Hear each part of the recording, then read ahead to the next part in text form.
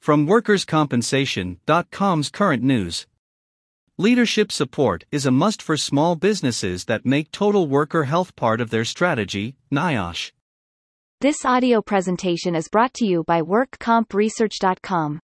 Forms, email updates, legal, regulatory, and compliance information, and more, for 53 jurisdictions across the U.S.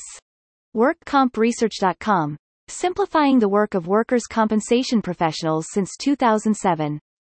Washington, D.C. Small organizations that make total worker health part of their business strategy, and have leaders who support it, are poised to advance the well-being of their workers, a recent NIOSH study concludes. The agency defines TWH as policies, programs and practices that integrate protection from work-related safety and health hazards with the promotion of injury and illness prevention efforts to advance employee well-being. According to a NIOSH Science blog post, more than half of U.S. workers are employed by small employers. Conducted from 2016 to 2021 by researchers from the Center for Health, Work and Environment at the Colorado School of Public Health, the Small Plus Safe Plus Well study involved 97 businesses with fewer than 500 workers. Its aim was to change leadership behaviors and implement TWH to improve the health and safety climate of small businesses.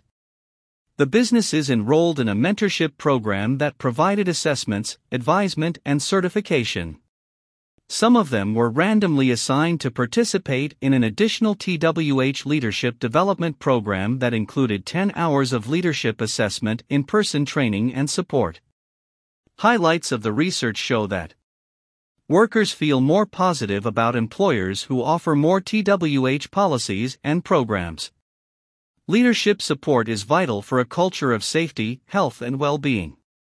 Small business employers should combine TWH strategies, leadership support, and safety and health culture for maximum impact.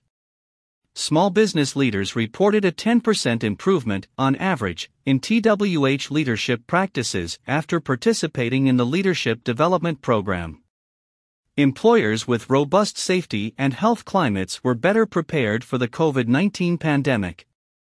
The researchers recommend helping small businesses assess their current TWH business strategy and culture, and by mentoring them as they work toward improving upon this strategy and culture. Source: National Safety Council.